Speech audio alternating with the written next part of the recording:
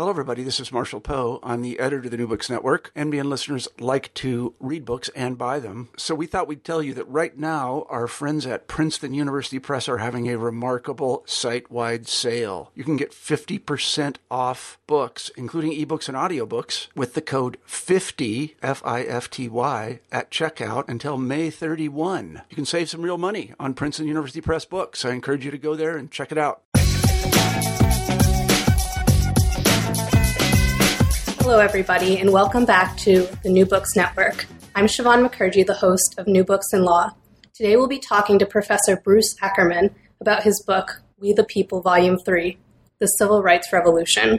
Bruce Ackerman is the Sterling Professor of Law and Political Science at Yale University. His work, The Civil Rights Revolution, fills out the constitutional history of America's second Reconstruction period and makes a powerful argument that traditional understandings of the constitutional canon must be expanded to accurately reflect the American lawmaking process. Bruce, welcome to the show. Pleasure to be here.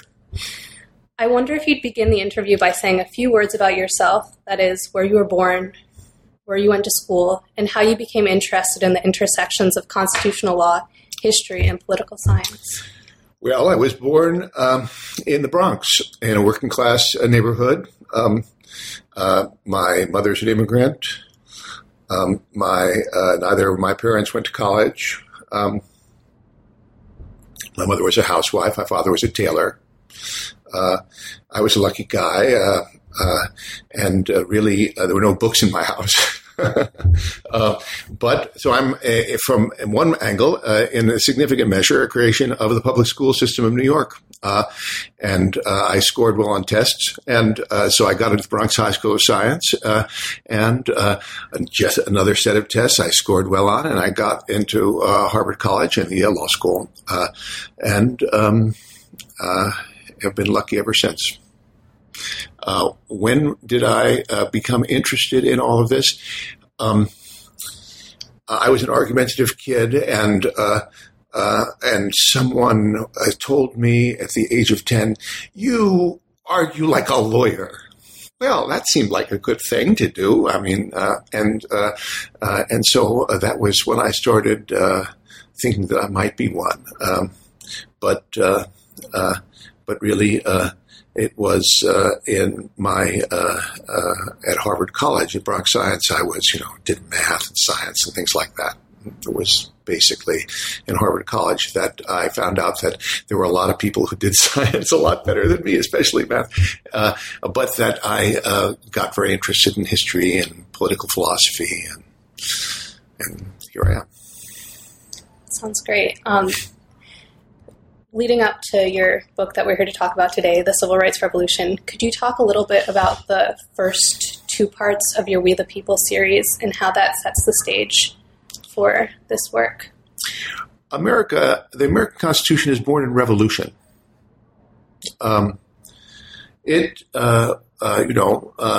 You see these founders and they all look like fuddy-duddies and odd costumes, but they were the crazies of their time. If you were on the main line, you did what Benjamin Franklin's son did. He was a Tory.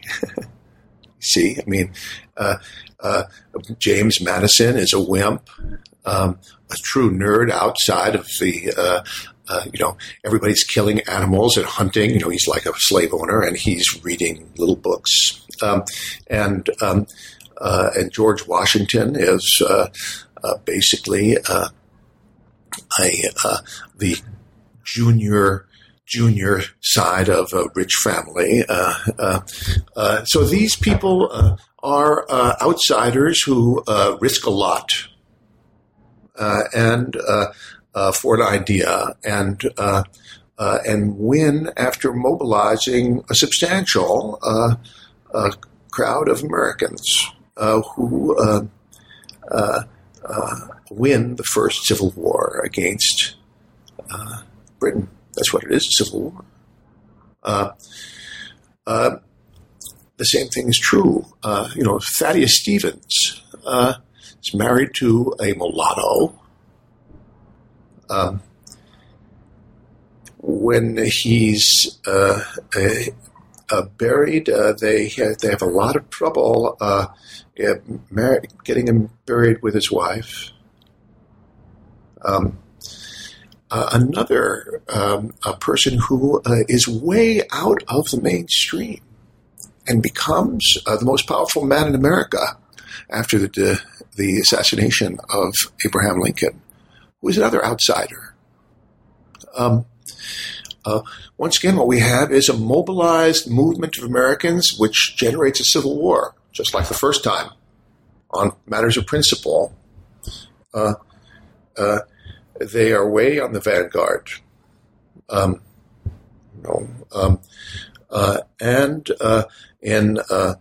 passing the 13th, 14th, 15th Amendments, they are going way beyond what normal Americans think. Of course, there are a very substantial number of them. But here they are very much even more vanguardist than the first time around. And the 14th Amendment is, quote-unquote, ratified by the southern states under military occupation, not voluntarily. Unsurprisingly, the first Reconstruction ends in failure. Thaddeus Stevens and William Sumner, who is an aristocrat, then clubbed on the floor of the Senate because he's such a radical, way out in front of the country, and Reconstruction 1 fails. Now, what happens after the first Reconstruction? Well, the standard not conventional, but the one very significant approach to the American Constitution,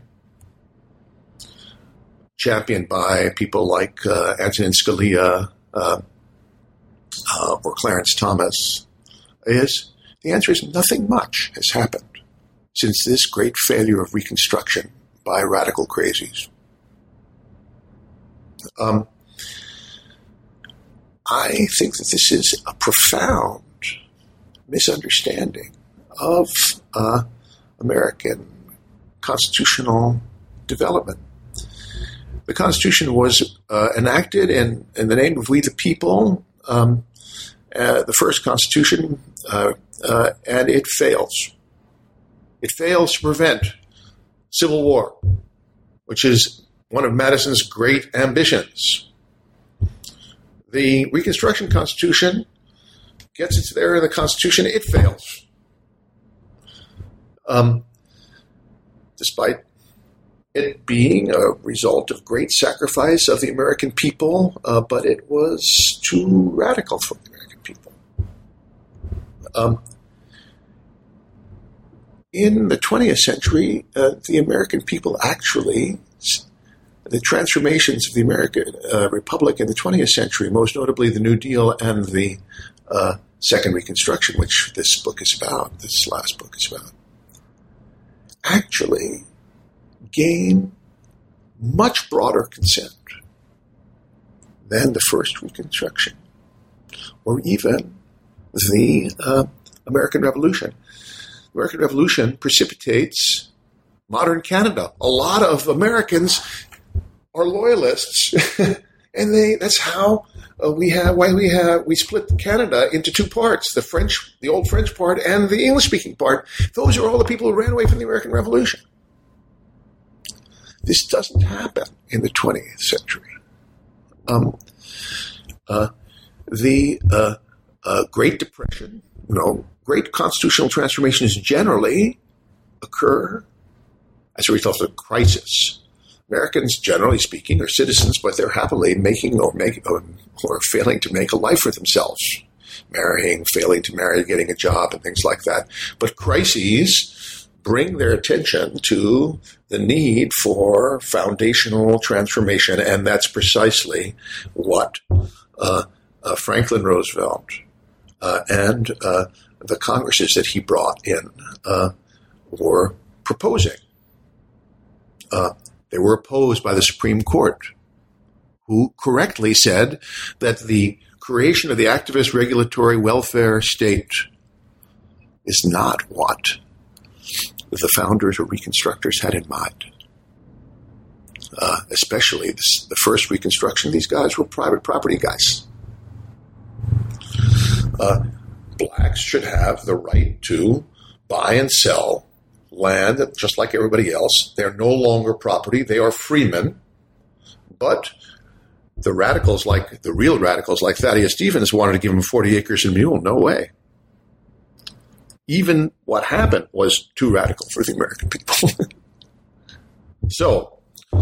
But in the New Deal, as a result of this conflict between the President, Congress, and the Supreme Court, the constitutional issues were raised time and time again. If the American people had voted for Alf Landon rather than Franklin Roosevelt in 1936, we would not have had Social Security. It would have been declared unconstitutional. The Supreme Court was, as a result of the election of 1936, switches, very self-consciously recognizing that if it maintained its antagonistic posture on behalf of the old Republican Constitution against the New Deal Constitution, it would be destroyed. It was wise. It switched and consolidated the New Deal revolution, which serves as the framework for the Civil Rights Revolution, which for the first time in American history arises and succeeds through a popular movement, just as the New Deal did, in times of great peace. In 1954, when Brown has decided America is doing just great. Can you talk a little bit about how this New Deal precedent that you just talked about, how the Civil Rights Revolution took that idea of a mandate and how from We the People that must be earned through a mobilized constitutional debate in all three branches, and what this means for defining the canon? The key question, let's start with the canon. C-A-N-O-N, not with a double N. This is not about the Second Amendment, gang. The question is, and here I'm very much with Scalia and so-called originalists. The great achievements of We the People, a mobilized, self-conscious, ordinary Americans who are actually engaged in the fundamental issues facing the Republic, argue about them for, let's say, 10 years, and then actually decide that we should change things fundamentally. That's what We the People of the United States did between 1776 and 1790. That's what We the People of the United States did between 1860 and 1876, talking in larger generational terms. That's what the New Deal generation did, and that's what the Civil Rights generation did. The basic difference in the reason why these formalists, who are basically invested in popular sovereignty as I am, they only look at the pieces of paper that passed the test of Article 5. Article 5 imagines a conversation between the center and the states. This was appropriate for a federation, or was it a confederation, in the First Republic. American self-understanding of their government before the Civil War is like the Europeans' self-understanding today. They're first of all citizens of France or Poland. Secondary, the European Union. That was the way people thought up and down the country before the Civil War, and there was a great Civil War on this constitutional issue. As a result of 600,000 deaths, there was a new sense of nationhood. The new sense of nationhood expresses itself not in a struggle between the center and the states on whether there should be a constitutional amendment, but a struggle between the president, Congress, and the court on whether we should have a fundamental transformation. What's happening right now today is the Tea Party, a movement, is taking over the Republican Party and trying to, in a very familiar way, elect a president, President Cruz, let's say, who, if he carries Congress and the court, we will suddenly find out that we're living under a new constitution. This deep model is one which is inherited from the 20th century, preeminent. We see it working out in the standard way in the 30s, with President Roosevelt claiming a mandate from the American people, the Republicans saying, you don't have a mandate. Alf Landon in 1936 says, what are you talking about? You're just like a crazy guy. Except he loses in a big landslide. Then the court ratifies. We see this with Ronald Reagan. Once again, the government is the problem, not the solution. Now, he doesn't carry Congress and the court nearly as well. Bob Bork, a teacher of mine, Robert Bork, a teacher of mine, is not like Felix Frankfurter. He doesn't get on the court. Well, what happens in the 50s and 60s, from Brown through Richard Nixon, is a variation on this theme of the separation of powers, but an important variation for the first and only time in American history up to the present. The court takes the lead in 1954 in Brown against Board of Education. It's the last thing that either the Democrats or the Republicans want. The Democratic Party is a mobilized party for the poor and the working man in the North and in the South, at the expense of blacks in the South. So Brown against Board of Education, handed down unanimously by a court led by a Republican, Earl Warren, threatens to break up the Democratic Party. The Republican Party, the party of Lincoln, is actually more predisposed to Brown. But it's really a pro-business party. It wants to constrain the New Deal. So the court's putting race on the agenda is something that neither party wants to do. And yet, there it is. This leads to a profound political reorganization. In the early 1960s, when we have surveys, public opinion polls, not as good as today, but they're substantial, people are asked, which party is pro-integration, anti-race? Republicans win, not the Democrats. Richard Nixon in 1957 is vice president, so he's president of the Senate. He is the fellow who is pushing the Civil Rights Act of 57. Lyndon Johnson is playing an elaborate dance. He wants to get a very weak Civil Rights Act through so that he can appeal to the North, but he doesn't want to do anything serious. Okay. So, how does the New Deal set the stage?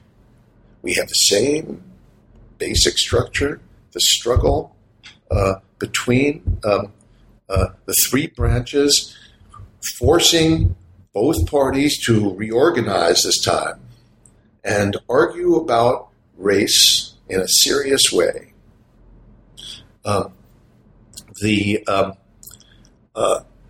In 1960, John F. Kennedy is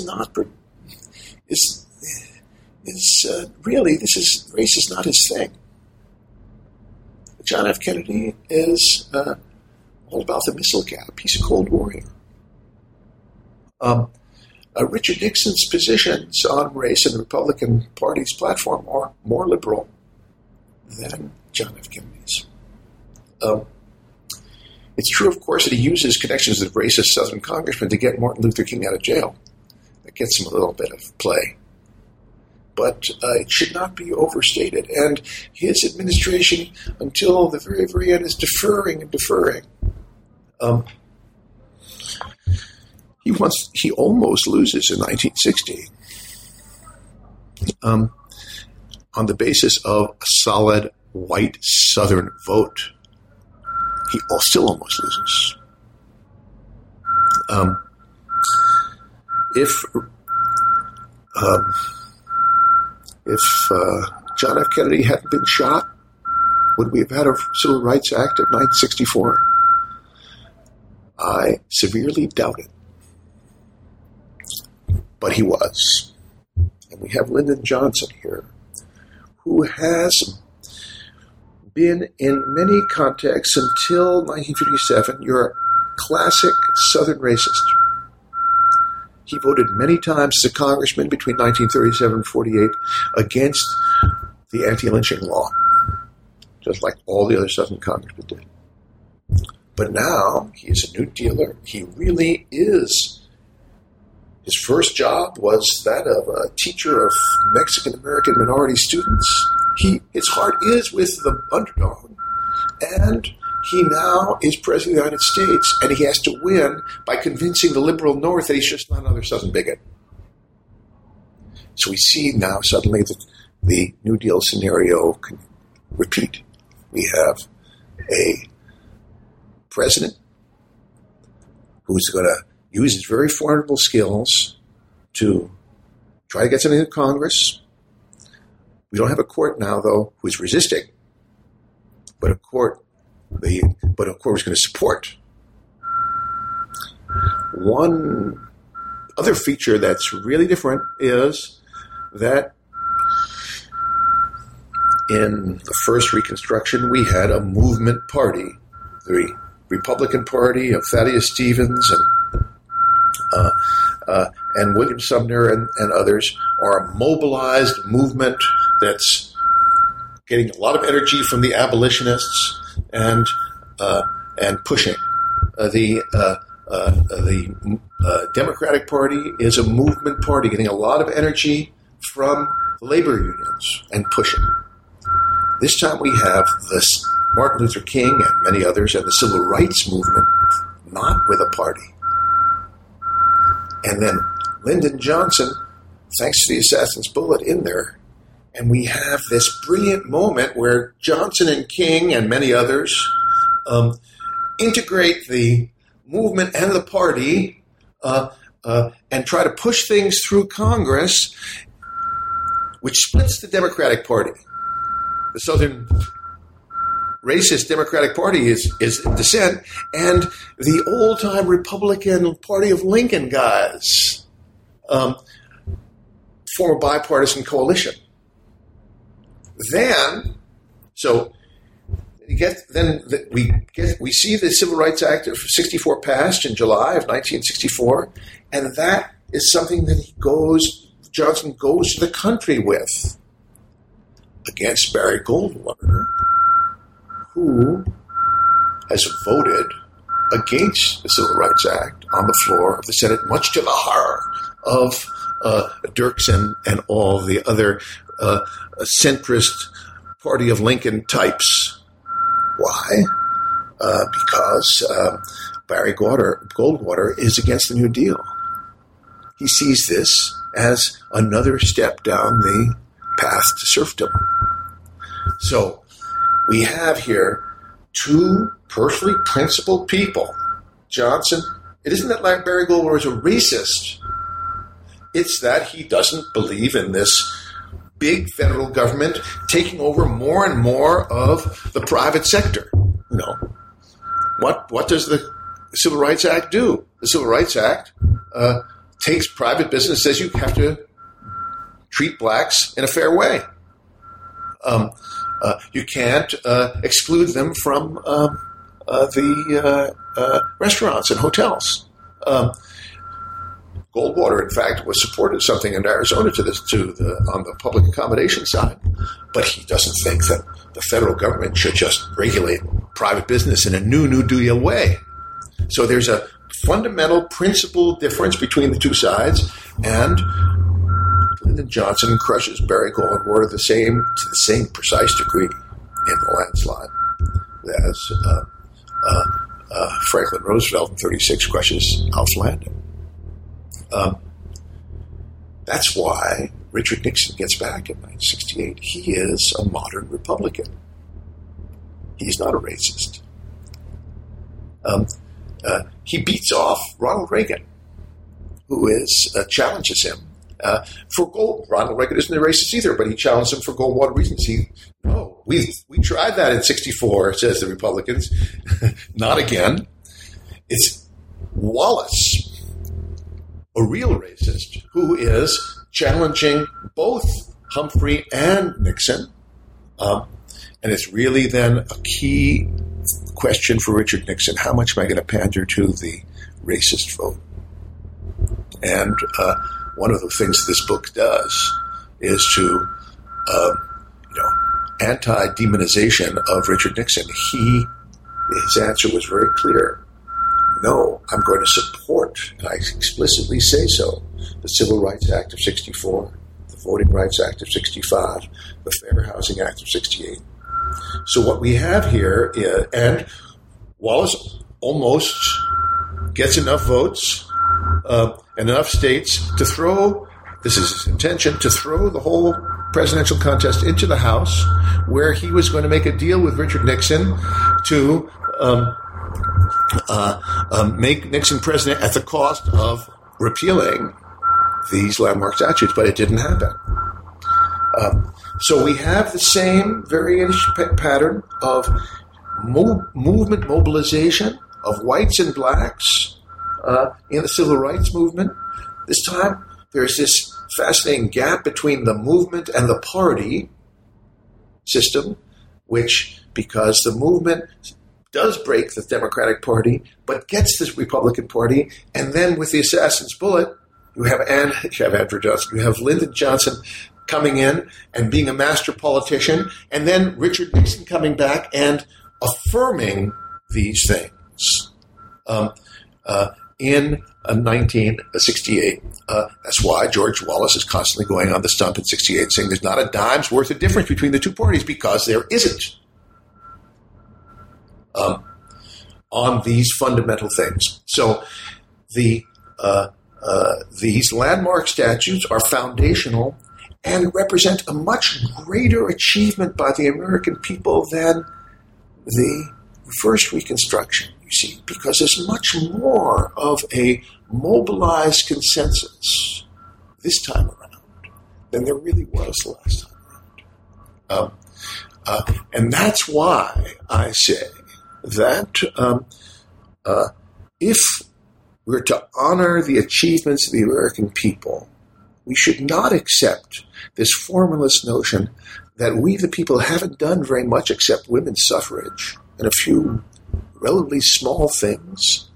I mean, women's suffrage is not a small thing, but a few things that are smaller than that in the last 120 years. Rather, that actually the 20th century is a century of greater engagement and achievement if we judge it by mobilization, thoughtfulness, and breadth of support than either the American Revolution Constitution or the Civil War Second Reconstruction. Think of what's happening in Europe. When we have the New Deal, they have fascism. When we have, we are among the leaders in the 50s and 60s. Martin Luther King is modeling himself on Gandhi. And we are much more engaged in this egalitarian project than Europe is at the time. And yet all of this is blanked out in the standard way that lawyers think. It's not blanked out so much in the standard way that normal Americans think. After all, we have Martin Luther King Day. Why? Why do we? Who signed Martin Luther King Day? Ronald Reagan. We don't have many civic holidays. We basically have recollections of wars, Memorial Day, Veterans Day, and we have Thanksgiving, Christmas. Then we used to have Washington's birthday, Lincoln's birthday in the North, not the South, and July 4th. What happened with Ronald Reagan, this is Ronald Reagan, mind you, is we have President's Day, because, of course, we're cheap. You can't afford to give people off a day, We have President's Day, July 4th, and Martin Luther King Day. Why? Because we recognize that something really important happened, but the Supreme Court doesn't. This is why I call my last chapter Betrayal, because precisely it is a tragedy that, by a vote, to be sure, 5-4, the Roberts Court finds key provisions of the Voting Rights Act unconstitutional when it represents a tremendous achievement of we the people finally fulfilling and going beyond the failed first Reconstruction. And for him to strike it down, to lead to strike it down as unconstitutional, shows a profound lack of understanding of the great contributions of the generation that's about to die. Could you go into a little detail about the statutes and how they connected law in the book and law on the streets, and how they brought about these great accomplishments? Well, there are two basic principles. I mean, of course, I have a good deal to say about them in the book, but there are these two basic principles that I want to emphasize here. One is comes out of Brown and is then right in the legislative history of the Civil Rights Act of 1964. It's the anti-humiliation principle. This doesn't talk about legal formalisms of equal treatment by the state. It looks to how people are treated in real life. When Rosa Parks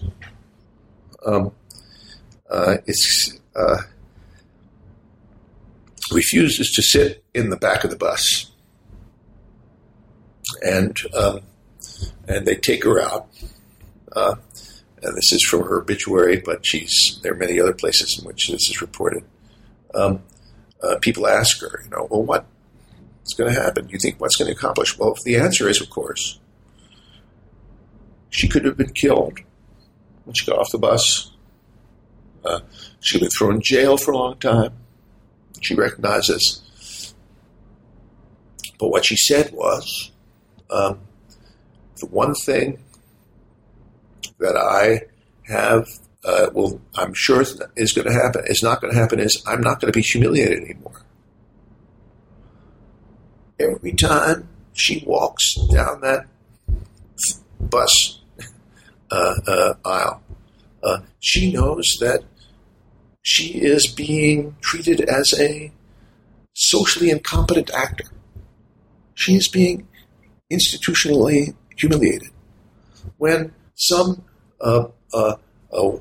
well-dressed black person goes up to a hotel room and asks for a hotel room in a Hilton hotel, and they say, "Sorry, get out of here. You're black. We cannot going to." This is to be institutionally humiliated. This is what Warren says in Brown. Lots of people, leading blacks as well, thinkers as well as whites, say separate but equal. He's not saying pour more money into the black schools and then they'll be as good as the white schools. He says that when this black kid goes on a bus and he goes past a white school to a black school, and he wonders why, the social message, the social meaning of this is perfectly obvious. You're not as good as the other side. So it's this anti-humiliation principle, which is first elaborated in the famous passage of Earl Warren's about the hearts and minds of people, that just separating these kids is going to affect their hearts and minds and humiliate them in ways that they're never going to forget, which is time and again repeated by Lyndon Johnson, by Dirksen, by congressional leaders on the Democratic side, Hubert Humphrey, again, to explain why it is that so-called private property owners, because that's what they are, they're called, this is called public accommodations, but there is, a little private property owner who simply doesn't want to deal with blacks. What's wrong with that? The old Constitution said nothing. That's up to him to decide. No, says the Civil Rights Act, Title II and Title VII. If you are humiliated on the job, it's a private firm. That doesn't mean that there's still this evil of humiliation. And when we think of more modern terms, sexual harassment, what is sexual harassment? But being humiliated on the job.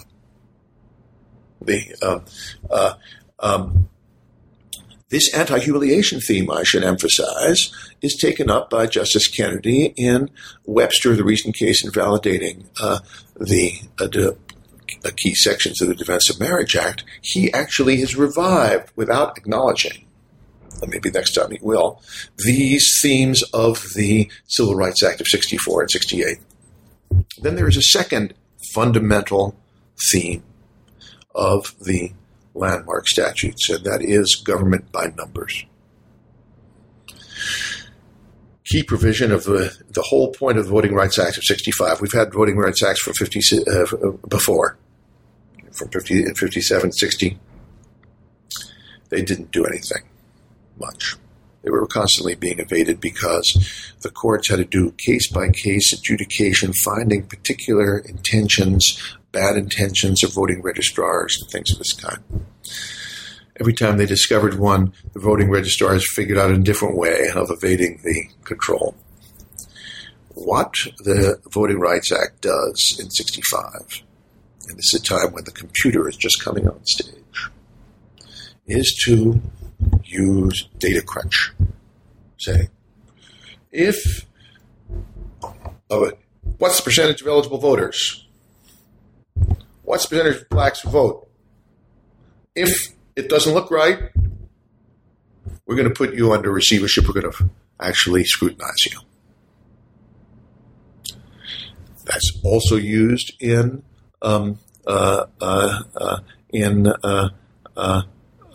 fair employment law under Title VII. Let's look at people in middle management stage 4. What's the percentage of people in the particular market that are qualified to do that? X. What's their gender racial balance? And what about you, company Y?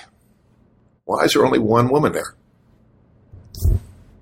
That isn't to say that you might not have a reason, good business justifications why that happens to be the case, but the burden's on you to establish it. Okay, so this government by numbers dimension is taking basically a very fundamental pattern of New Deal regulation, which, you see, the New Deal regulates the economy in lots of ways. Regulating the airlines and other industries, using numbers. But because the New Deal is a white working man's New Deal, they don't care about the blacks, especially in the South. Now, these new government by number techniques, which of course are now all pervasive, are being used as a fundamental tool for social justice of the race, gender kind, just as they were in the New Deal used as a fundamental tool for social justice in Social Security and such like that. So those are the two basic themes which are both in the New Deal and in the civil rights regime revolution. That's why I call our present system, which is presently under attack by the Tea Party and such, as the New Deal civil rights regime, in which government by numbers concerned with vulnerability moves from the economic to the racial, gender side of things. And so that in both areas, it isn't just formal equality, but real-world equality, both in terms of real-world outcomes. Does the voting system permit blacks to vote or not? Let's judge it by the results. And social stigma, the anti-humiliation principle. So those are the two great contributions of the New Deal civil rights regime. There are many others, but those are the two central ones that I'm emphasizing in the civil rights revolution. And they are imperiled right now. Talking about the anti-humiliation theory in Brown, and then your quantitative approach, can we talk a little bit about how you're an interdisciplinary scholar and the importance of your looking at this data set as both a lawyer, a law professor, and a political science professor? Well, the fact of the matter is I'm a lucky guy. That is to say, for reasons it really is luck. I mean, obviously I write a lot of books and things like that. But I've had this chair at Yale, and before when I was at Columbia, the similar chair, where they don't ask me whether I know anything. They say, that's what this Sterling professor business is about. They ask you, hey, Bruce, what are you going to teach this year? And I tell them. And I sit back and I read a lot of books. I don't watch television. And I read a lot of books about one thing or another. I do try. I basically have these three different branches of scholar stuff that I do. One, this effort now has lasted, taken me 35 years, to talk about the turning points of the American constitutional experience and their enduring meaning for the 21st century, how they frame our problems of the 21st century, constitutional problems. A second theme is political philosophy. What's fair? What's just? What is social justice? That's what I wrote about really first, social justice in the liberal state. Then a set of ideas, practical ideas for reform. So, for example, Anna Allstott and I propose a system of citizenship inheritance, where we would impose a 2% wealth tax on the people whose assets are over $1.5 million, and award $80,000 of citizenship inheritance to every American.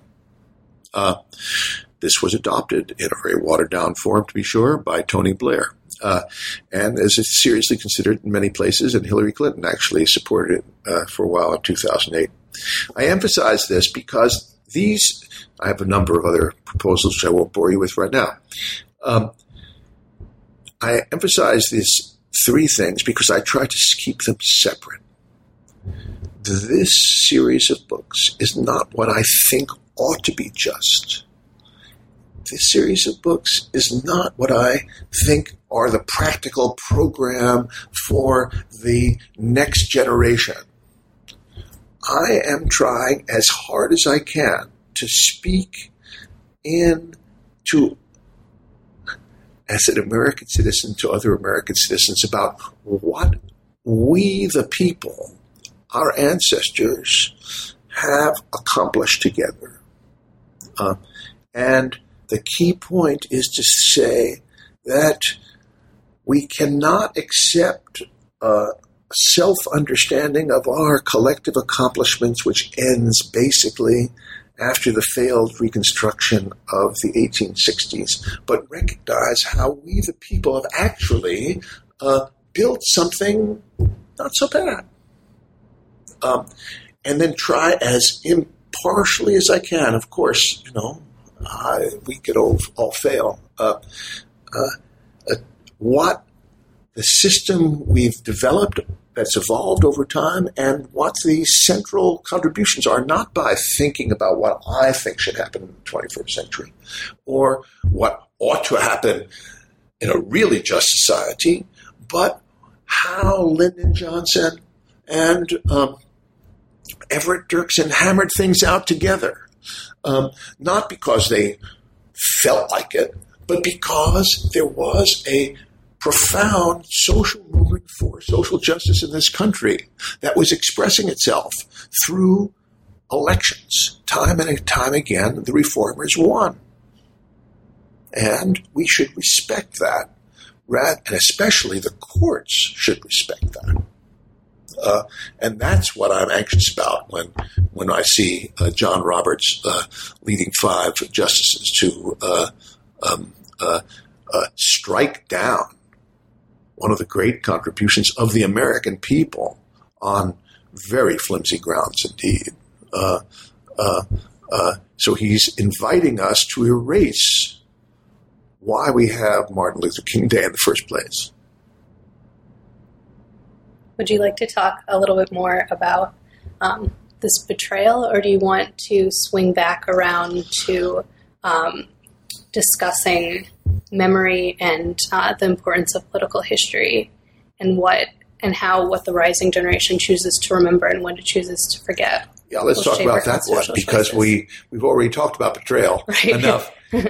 But mind you, I just want to emphasize, it's betrayal in part. It's betrayal having to do with the democratic, mobilized features of the Civil Rights Revolution. So far as gay marriage is concerned, that's actually, the gay marriage movement couldn't have succeeded without the background of these earlier civil rights achievements, and this is where Kennedy is moving. So it's a complicated story, but on foundational principles of democratic, mobilized, we the people stuff, it's a betrayal, and that's tragic. But on memory,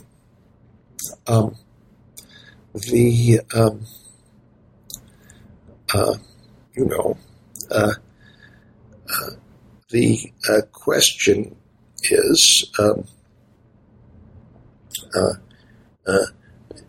you enter the stage of maturity.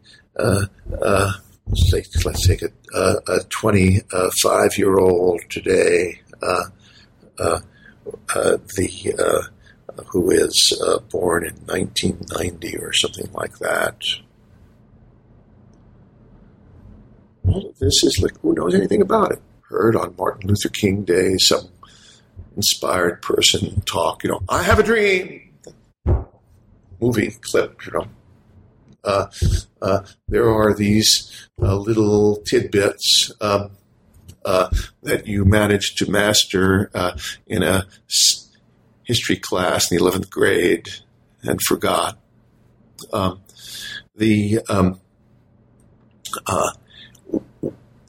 You're busy deciding what you're going to make out of your life. So how, and who is around to try to really take the past, the constitutional past, which is our legacy as citizens together, seriously? Well, quite a few people. But America is a legalistic country, and a central actor are the judges, you see. They actually do think it's important what happened in the 60s, and whether it's the 1860s or 1960s. How should they remember? How should ordinary people remember? There's a relationship between the two. How should college courses remember?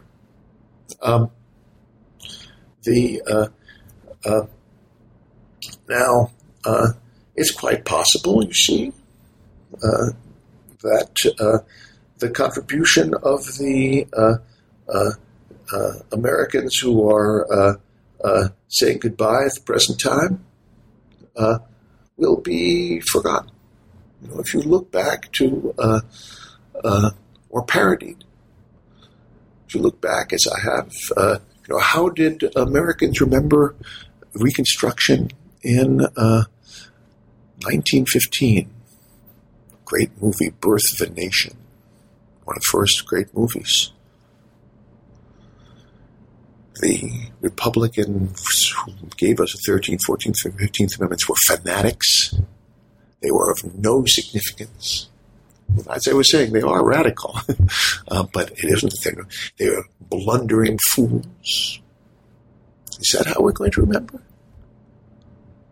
Is that how we're going to remember? We're going to remember really the 20th century as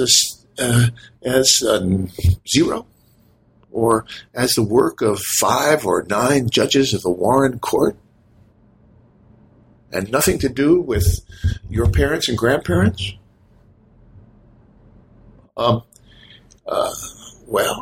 that deeply impoverishes your self-understanding of the past and therefore the future. I was telling you before about the Tea Party. You see, my politics, I'm against the Tea Party. As a constitutionalist, I'm telling you we've seen this before.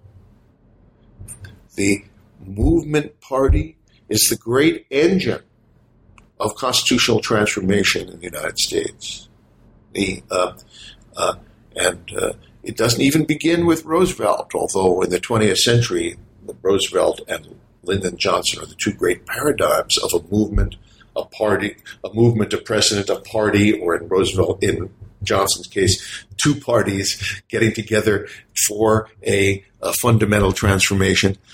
But without understanding this background, which is obliterated in the normal stories that lawyers tell, we don't understand why at this moment it's an important moment. It's an important moment. Regardless of what I think should happen. How do you think popular sovereignty fits into how we're interpreting the world, the constitutional canon right now, and how we'll remember the Civil Rights Revolution? Well, I think that we are at this very crucial turning point in the Civil Rights Revolution. You see, because if I tell you Monica Lewinsky, well, you've heard of Monica Lewinsky, you know her. It's like a little anecdote. If I tell you Everett Dirksen, who is he? Who is he? He was a great man. The whole impeachment affair, like a hiccup. This is of no great importance. So, lived experience, everyone lives through his life, and the things that were in the headlines are very vivid, even when they're trivial. We're at that moment in which lived experience is dying, so far as the Civil Rights Revolution is concerned. How, in the next 10 or 20 years, ordinary citizens and lawyers and teachers understand collectively the legacy of the Civil Rights Revolution will be with us for a very long time to come. Do you want to discuss quickly moving away from a case-centric study of law, Right. and maybe addressing some of the issues you're talking about. And also, that will permit me to pick up another theme that I really haven't done about interdisciplinary, because I talk too much about myself rather than others.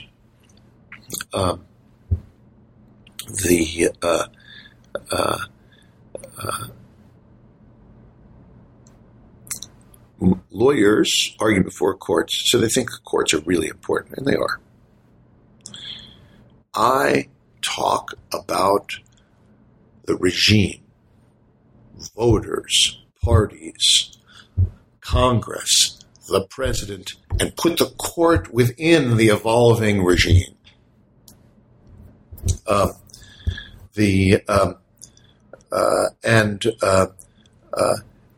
We, the people, constructed the American Constitution as a regime. We reconstructed it. We transformed it again in the 1860s. We transformed it again in the 1930s and the 1960s. Ronald Reagan tried to reconstruct it again. He didn't quite make it. And we're staggering since then on what to make of that. That's shorthand. How does the court fit in there? That's one question that really lawyers are concerned about. But the other pieces of the puzzle are, and my book is an invitation, or my books are an invitation to integrate the piece of the puzzle that normal lawyers are concerned with, winning particular cases, and political scientists, students of the presidency like Steve Skowronek, students of Congress, students of voters, and sociological and political scientists who study social movements. See, because when we say, how do social movements interact with courts? Well, some people do ask that question, but it's very attenuated. How do social movements build into powerful political forces that influence or take over political parties that then try to struggle to gain command of the presidency, Congress, then confront the court, which may cooperate, may not cooperate in a constitutional revolution? That's really what our country's about. Or at least that's what our politics has been about. Successes and failures of that happening. The task, of course, is both to understand each of these generational efforts from the founding through Thomas Jefferson, through Andrew Jackson, through Abraham Lincoln, through the failure of William Jennings Bryan, Teddy Roosevelt, Woodrow Wilson. I'm just naming presidents here. Franklin Roosevelt, Lyndon Johnson, Ronald Reagan, Barack Obama. Trying to understand the mobilizations which succeed and fail, and how the successes of a decade or 20 years of intense, passionate engagement and deliberation and decision for or against reform, that is the story of American constitutionalism so far as I'm concerned. If what we're really respecting are the first three words of the American Constitution, we the people, and looking upon our 200 years of experience as the collective product, flawed, but not as bad as some places, of our past generations of citizens to frame your ideas and other people's ideas of where America should go in the future. Well, Bruce, thank you for giving us so much of your time. To conclude, I'd love to know where your work and perhaps with the people the project is heading next. Well, I have two different things on tap right now. One is a volume 4 on interpretations. Now that we have glimpsed, and happily these books have generated a lot of commentary, the number of people who have gotten promoted on the proposition that Bruce Ackerman is wrong, I take great pride in. But there's a lot of commentary, and of course, my aim here is to provoke a collective conversation, not to tell you the answer. Now that one could see that there is a much deeper and richer, not court-centered way of understanding the achievement of the American people, the great challenge is one of putting all these pieces together in an interpretation of the baseline of the New Deal civil rights regime, and to assess its future. So that's one task.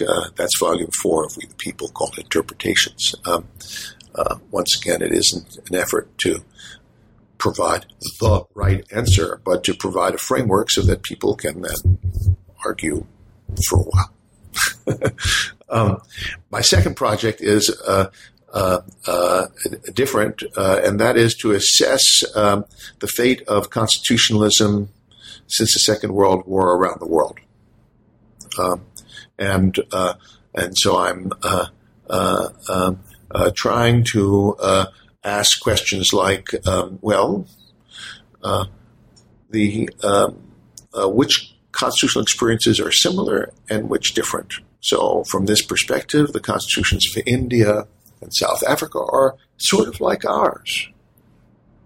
Nelson Mandela is one of his great moments, maybe even his greatest moment, but one of his great moments is when he refuses to serve a second term as president of the republic, thereby repudiating the presidency for life, which so many other dictators have adopted. Sukarno, let's say, or something like that. This is what George Washington did. This is what Charles de Gaulle did. So we have a family of revolutionary constitutions. Of course, the Congress Party of India and the African National Congress are very similar. They are established at the same time before the First World War.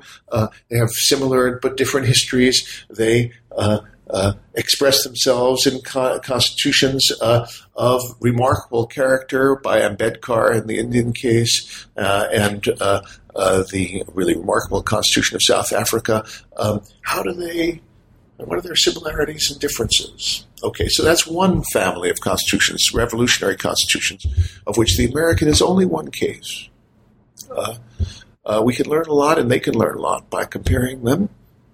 Then there are elite constructions. So take the European Union. Many people say the European Union is sort of like the American Constitution, Federation. That's true. But it isn't a revolutionary constitution. It's a construction of elites, which have not, although they've tried on various occasions, to gain genuine popular consent.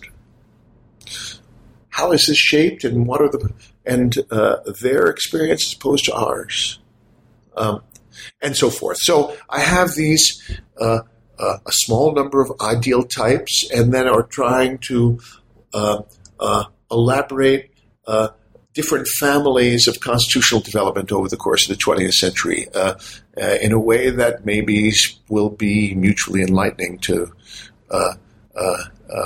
when people thoughtfully ask themselves, what can we learn from this entire adventure of constitutionalism, which is, before the Second World War, the American constitutional experience was almost unique in its viability, but not today. So that's my second project. And maybe, who knows, I'll even have a third. Well, both those projects sound fantastic. I look forward to looking at them. And I want to thank you for being on the show today. Well, I really enjoyed it. So a lot of fun. Thank you very much.